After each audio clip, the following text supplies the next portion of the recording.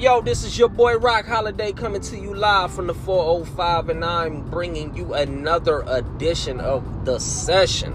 Now, this is going to be a continuation to the episode that Engage have already recorded earlier on his NBA all-time starting five. Well, I decided to give you my version, let you know where I stand, okay? We're going to get this real quick out the way. No questions, no debate. This was an easy one for me. Starting point guard, the best point guard of all time, LeBron James. Okay. The shooting guard, I'll let you pick. Either Jordan or Kobe can play the two. And then whoever doesn't play the two can play the three. So if you are counting and keeping track at home, that means point guard, LeBron James. Shooting guard, Kobe. Three guard, Jordan.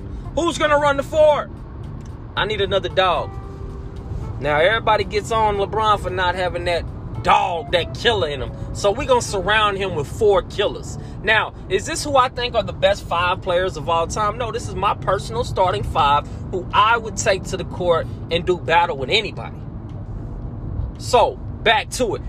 At the four, I want Indiana State's very own Larry Joe legend, Larry Bird. Dog.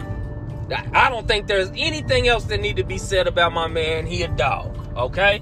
And then at the five, protecting the rim. It ain't Shaq. It ain't Hakeem. I want a dog. Kevin Garnett. Now, I know that's controversial. Maybe.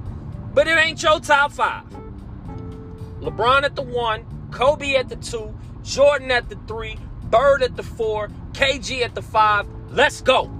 I'll do battle with anybody. Lace them up.